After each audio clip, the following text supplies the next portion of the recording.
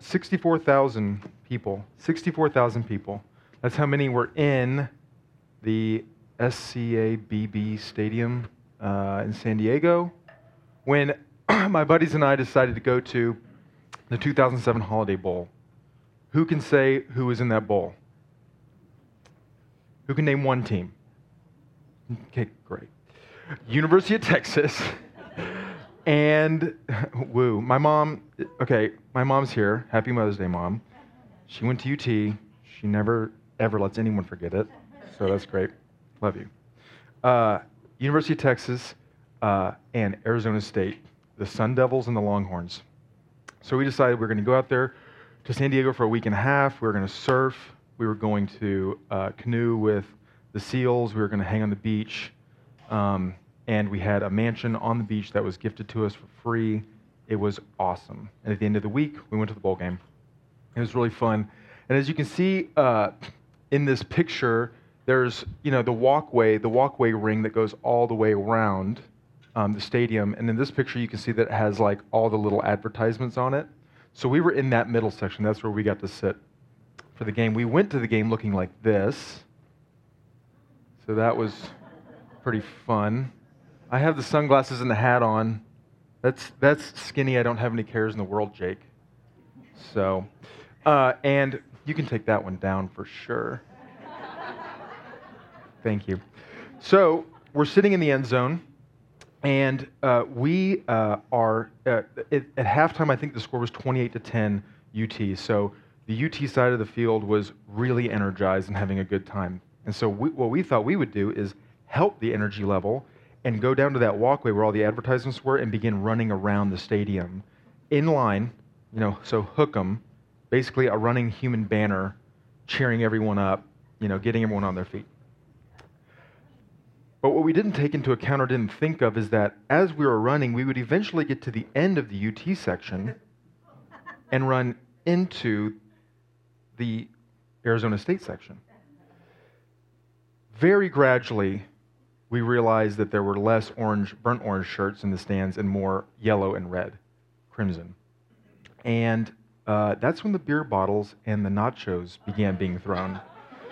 We get halfway through the Arizona State section, and a group of very large men who had probably been drinking a little bit came down, linked arms, and stood in the walkway, stopping us in our tracks. Grabbed two of my friends, and the rest of us bolted up to one of the top section doorways, where we got down into the bowels of the stadium, dispersed, hid for a while, went back to our seats, took all the girls' jackets and put them on over our painted bodies so no one could know we were there. It was the most terrifying and maybe the most fun experience I'd ever had in my life. They stopped the game because the referee stopped on the basis of like a fan distraction or something like that, because so much security had to go to that one section to get my two friends out of the arms of these drunk dudes. Great story.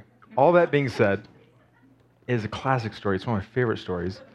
But the reason I loved it is because we did it together, me and my buddies.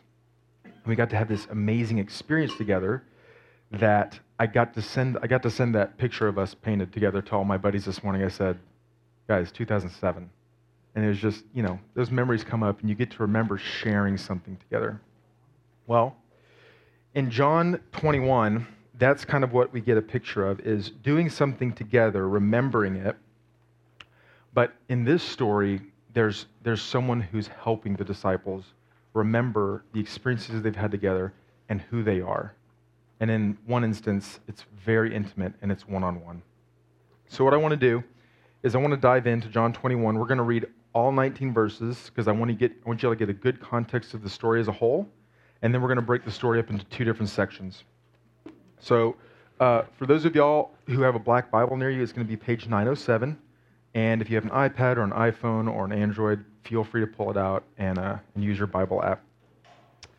So we're going to start in 21, verse 1, and we're going to go all the way to we're going to read half of verse 20 at the end there.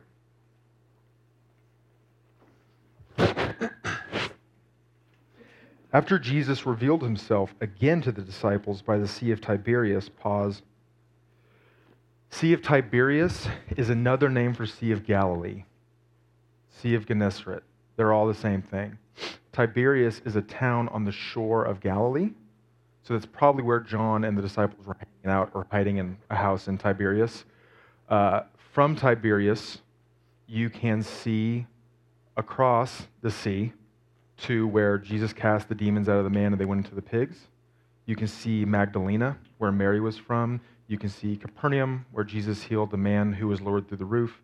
You can see where Jesus did the Sermon on the Mount. You can see the town on the hill, where Jesus said, a town on the hill's light cannot be hidden. So take that in mind when you think about the memories that the disciples are having to live in as they think about the fact that not only they're hiding from the government and the religious leaders of the day, but everything around them reminds them of their best friend who was murdered on a cross. Okay? Every rock around them is reminding them of Jesus. After this, Jesus revealed himself again to the disciples by the Sea of Tiberias, and he revealed himself in this way. Simon Peter, Thomas, called the twin, Nathanael of Cana in Galilee, the two sons of Zebedee, two other disciples were together. Simon Peter said to them, "I am going fishing." And they said to him, "We will go with you." They went out and got into the boat, but that night they caught nothing. Just as day was breaking, Jesus stood on the shore, yet the disciples did not know that it was Jesus. Jesus said to them, "Children, do you have any fish?" And they answered, "No." He said to them, "Cast the net on the right side of the boat, and you will find some." No duh.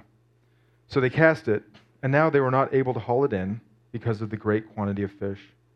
That disciple whom Jesus loved, therefore, said to Peter, and this is John, "It is the Lord." When Simon Peter heard that it was the Lord, he put on his outer garment, for he was stripped for work, and threw himself into the sea. The other disciples came in the boat, dragging the net full of fish, for they were not far from land, but about 100 yards off. When they got out on the land, they saw a charcoal fire in place, with fish laid out on it, and bread. Jesus said to them, "Bring some of the fish that you have just caught." So Simon Peter went aboard and hauled the net ashore, full of large fish, 153 of them. And although there were so many, the net was not torn. Jesus said to them, "Come and have breakfast." Now none of the disciples dared ask him, "Who are you?" They knew that it was the Lord. Jesus came and took the bread and gave it to them, and so with the fish. This was now the third time that Jesus was revealed to the disciples after he was raised from the dead. Verse 15. When they had finished breakfast, Jesus said to Simon Peter, "Simon, son of John, do you love me more than these?" Pointing to the disciples. He said to him, "Yes, Lord, you know that I love you." And he said to him, "Feed my lambs." And he said to him a second time, "Simon, son of John, do you love me?" And he said to him, "Yes, Lord, you know that I love you." And he said to him, "Tend my sheep." And he said to him a third time, "Simon, son of John, do you love me?" Peter was grieved because he said it to him the third time, "Do you love me?" And he said, "Lord, you know everything. You know that I love you." And Jesus said to him, "Feed my sheep. Truly, truly, I say to you, when you were young, you used to dress yourself and walk wherever you wanted. But when you are old, you will stretch out your hands, and another will dress you and carry you where you do not want to go." This he said to show by what kind of death he was to glorify God. After saying this, he said to him, "Follow me." And Peter turned and saw the disciple whom Jesus loved following him. This is the word of the Lord. Thanks be to God. So, the first thing we see here is a four-letter phrase uttered by Peter, saying, "I'm going fishing." So we look again to where they are, who they're with, and the situation that they're in. And I have to believe that Peter, in this instance, had gotten to a point of such great sadness that he simply needed a distraction from the feelings and the emotions that he had concerning the death of his best friend Jesus. So at night, he says, "I'm going fishing." Now, there were ways of fishing at night that could be profitable for people in that time, but I have to believe that this was Peter just simply saying, I need to get away. I need to go and be by myself. The amazing thing is that the disciples immediately say, we will go with you. How many times have you been in a situation, a family member's death, hardship in life, financial need, whatever the case may be, and the community around you rallies and comes to you and says, you won't go through this alone. We refuse to let you do that. That is what's happening here with Peter and the disciples. They're saying, we know how you feel. We understand. We're in it too. And we refuse to let you do it alone. So they all go out together at night to fish. The disciples rallied around Peter to love him and love him well, just as we should do for one another when we go through hardship. Then it says, just as the day was breaking, Jesus stood on the shore, yet the disciples did not know that it was Jesus. Jesus said to them, children, do you have any fish? So, okay, random dude on the shore he's not revealed himself to them yet. So as of right now, he's just a dude on the shore about 100 yards out yelling at them. Do you have any fish? No, dude. Like, why are you? It's nighttime. Go away. They answered him, no. He said to them, cast the net on the right side of the boat, and you will find some. You're telling me they only cast off the left side of the boat all night? I have to believe the disciples were like, yeah, no duh, man. Like, we tried that. So when you're reading in between the lines, there's this playfulness that Jesus is offering to disciples. He's messing with them because they're friends. I love being able to call Jesus a friend. And it's moments like this that just really solidify that. So they cast it, and now they were not able to haul the net in because there was such a great quantity of fish. The disciple whom Jesus loved, John, yeah, Jesus loved me, man. Like, get over yourself, buddy. I think John was a 7. Anyways, that's just me. Enneagram joke. Whose head did it fly over? Great. Good job. That's bad preaching right there.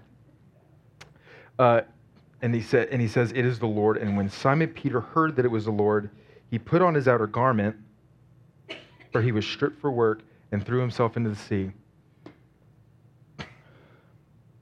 He put on his outer garment, so he's taken it off. It's obviously gotten hot as the sun begins to come up, and he puts on the outer garment.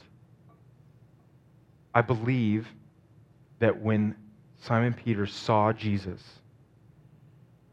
what Jesus had gone through, witnessing his death on a cross, and his betrayal of Jesus left his mind completely because he was just simply happy to see his best friend again. And he puts on the outer garment, which I believe would symbolize him, like Joseph, putting on the garment that truly identifies him as Christ's brother, as God's son, and jumps into the water, going after Jesus. Matthew 14, anybody? This is the second time that Peter's gotten out of a boat to go towards Jesus, right? Peter's also a 7. That's conjecture. I'm making it up. Whatever.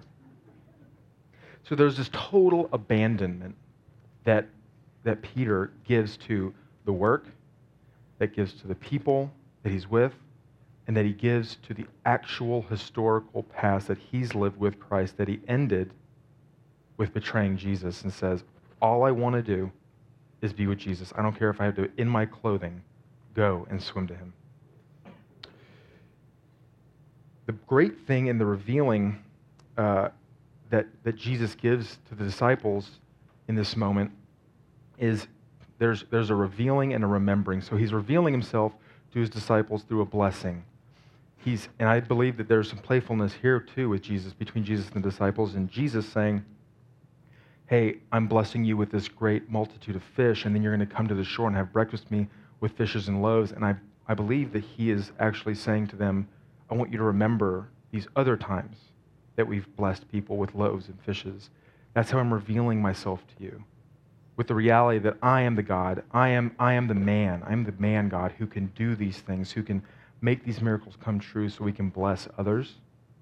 And that's how he's revealed himself to them.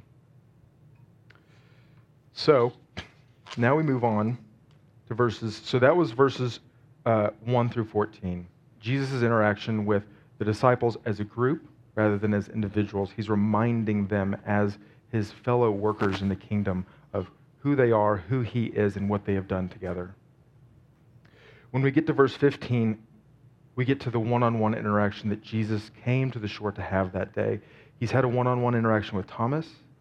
He's had a one-on-one interaction with Mary. He now wants to have a one-on-one interaction with Peter. Verse 15 says, when they had finished breakfast, Jesus said to Simon Peter, pause. Now we go to verse 20. And Peter turned and saw the disciple whom Jesus loved following them. So I think sometimes when we read verses, when we start the scripture in verse 15, we envision that, okay, Jesus has set up this fire and this meal for the disciples. The disciples have come to the shoreline, and they are sitting around the fire, enjoying each other, conversing, having a meal together.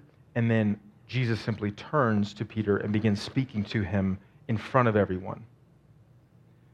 But if you do a little bit of digging, what you read is that from verse 15 to 19, it's Jesus speaking to Peter, but verse 20 reveals to us that John couldn't have been following them if they were just sitting there. So conjecture, where's conjecture? An opinion or conclusion formed on the basis of incomplete information. That's what I'm about to do. I'm not rewriting Scripture, but as I read the Scripture, the Holy Spirit kind of revealed this to me. So I wanted to read it this way.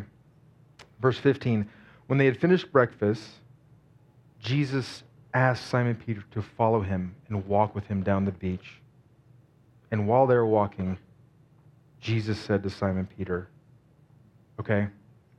So that's why I've sectioned this part of the scripture as the one-on-one relationship. This is Jesus saying, you, come with me. I want to walk with you. I want to speak to you. I want to reveal to you who I am. And I want to reveal to you who you are in me and what we're going to be doing together. When they had finished breakfast, Jesus said to Simon Peter, Simon, son of John, do you love me more than these? And he said to him, yes, Lord. You know that I love you. And Jesus goes on to remind Peter 3 times through asking him, do you love me? Of the 3 times that Peter betrayed Jesus. In Matthew 16:35, Peter says these 5 words, I will not deny you. Do you think those words were ringing in his mind when he's walking along the beach with Jesus? Oh, I messed up. There's a charcoal fire, which he was standing around a charcoal fire with other people as Jesus was being taken and blamed and ruled on as a unlawful citizen, saying, I don't know that man. Not only that kind of, I might know it. No, that person I don't recognize at all. That charcoal fire, again, being something that brings back those memories as he gets to the shoreline and Jesus has breakfast waiting for him. The do you love me question that Jesus is asking Peter is one that's being used to restore Peter to fullness in his character by redeeming the 3 instances of betrayal. Jesus, this is a great grace to Peter, a great grace to Peter. And not only is he redeeming him and reconciling himself to him and allowing Peter to release the burden of these denials that he's done, but he's also commissioning him, recommissioning Peter, and showing him who his identity is. Jesus says, feed my sheep, tend my sheep, and feed my sheep. So not only is I love you said to Jesus 3 times, but what I need you to do is stated 3 times to Peter as well. And Jesus every single time says, my. These are my sheep. These are my lambs. I can't say it any better than these 2 things. I'm going to share some scripture with you and a quote. The scripture is Psalms 103. Know that the Lord, He is God. It is He who made us, and we are His. We are His people and the sheep of His pasture. We are His people and the sheep of His pasture. And then this quote to somewhat explain it by G. Campbell Morgan. He said to him, Jesus said to Peter, feed my lambs and shepherd my sheep. Mark the grace of this. What did He give Peter to do? His own shepherd work. We have been saying that the shepherd is king. Kingly work, then, is that of feeding lambs and shepherding sheep. That's what a king does. Does that fly in the face of anything currently that we experience? Kings serve. Kings care for. He says to Peter, prove your loyalty by sharing my royalty. I am king. You have crowned me king. They are my lambs and my sheep. My work as shepherd is to feed them and gather them. Share in it with me. Do it by my side. Prove your loyalty by fellowship in the exercise of my royalty. Prove your loyalty by fellowship in the exercise of my royalty. Not let me stand on you and lord over you. Come into my royalty, my kingship with me, so that we can shepherd together. Because who is Peter? Right? He is the man who Jesus has said, upon you I shall found my church, the rock, right? Up until this point of him being reestablished through the loving words of Jesus, I would say instead of the rock, he's been a little rocky. Instead of being stable, he's been a little shaky. This is how Jesus shows us His love for us. He welcomes us to stand with Him in His glory and His work. He's already done the work. He's already shown us how to do it. Now He's saying, hey, I know we just had breakfast and shared a meal, but come with me. We have stuff to do. I need to reveal to you who you truly are so that we can go together and do these things. Peter's new reality, the truth that Peter has lived in and is living in and is going to live in, is revealed to us through Scripture, Galatians 2:20, which says, I have been crucified with Christ. Now, pause for a second. Paul's writing this, but it's really neat to take these words and place them in Peter's mouth. I have been crucified with Christ. It is no longer I who live, but Christ who lives in me. And the life I now live in the flesh, I live by faith in the Son of God who loved me and gave Himself for me. For a man who has been weighted down with guilt and shame for who knows how long, being able to live in this truth, the reality of the words that Christ has given him in this encounter, that's got to fire him up for what's coming next. It's still scary. It's not safe, but the motivation is there, knowing that Christ is in me, He is beside me, before me, above me, behind me, and below me. I want to put a couple questions up on the screen, but before I do that, I want us to, with this scripture in mind, in verse 21, in chapter 21, I want to I hope that you see the love that Jesus has for His people and for those that follow Him, and how He longs for us to come to Him, to be with Him, to share with Him in the breaking of the bread and the work of the kingdom. So our application questions for today are heavy, and I wasn't hesitant to write them, but I know that there's a weight to them that is very tactile and real. And so my hope for you this week is that you would take these questions, maybe write them down, take a picture of the screen when it comes up. But I really encourage you this week to take these next 6 days to dig in, to make time to be with Jesus, to ask these questions, to dig into the questions with him, to let the Holy Spirit speak to you. So question 1 is, do you believe that Jesus loves you? Oh, I'm a Christian. Yeah. No, Bible? Cool, man. That's great. How many times have you actually asked yourself that question? The way that Jesus interacts with his people, with the disciples, with people that don't like him so much. That Jesus. Do you believe that Jesus loves you? Question 2. This is a heavy one, do you know of ways that you've betrayed Jesus that you're not allowing him to forgive you for? What are you carrying today that you don't trust him with, that you don't think he's safe? What are those things? What heavy burdens do you need to release to him? Because we've all betrayed Jesus. It's not raise your hand if you have, it's everybody has. But we move into the goodness of who Jesus is and say, Jesus, I am sorry.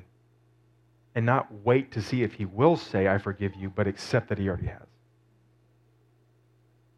And question 3, what is Jesus saying to you today?